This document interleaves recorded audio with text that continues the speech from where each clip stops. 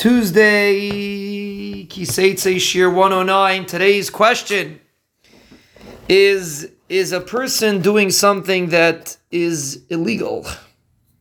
Is that considered a lack of Hishtadlus or not?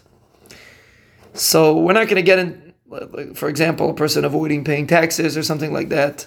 Is that a lack of Hishtadlus? Is that a chesarn in emunah, we should say? Is that a lack of emunah? So we don't really discuss halacha over here. That's halacha for life. We don't discuss halacha over here. So we're not going to get involved in the halachic perspective aspect of that. Avada, a person is not allowed to steal from a guy, and we're not going to get involved in the halachic aspect of that.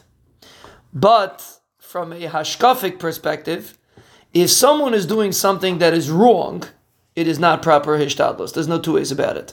If someone is doing something that's right, then it could be considered proper hishtadlus. So, assuming you would know the halachic answer to that, and everyone should ask their Rav, what the halacha is, it's really, really not pashut. A person has to know really clear-cut halachas. The halachas of Gezel, there's various halachas a person has to know. It's not as simple as some people think. But definitely from a hashkafic perspective, if you're doing something that the Rebbeinu Shalom does not want you to do, you cannot objectively say you're having bitachon.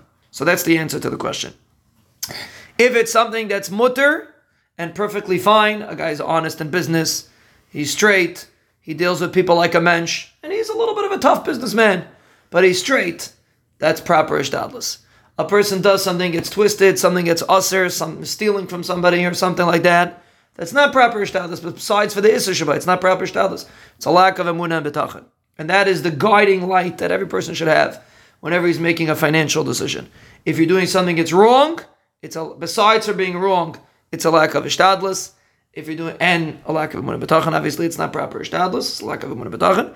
If you're doing something that is right, so then it is proper hishtadlus, even if maybe someone else wouldn't be comfortable with it. But if it's something that's mutter, you're being honest in business, you're just being a little bit tough or something like that.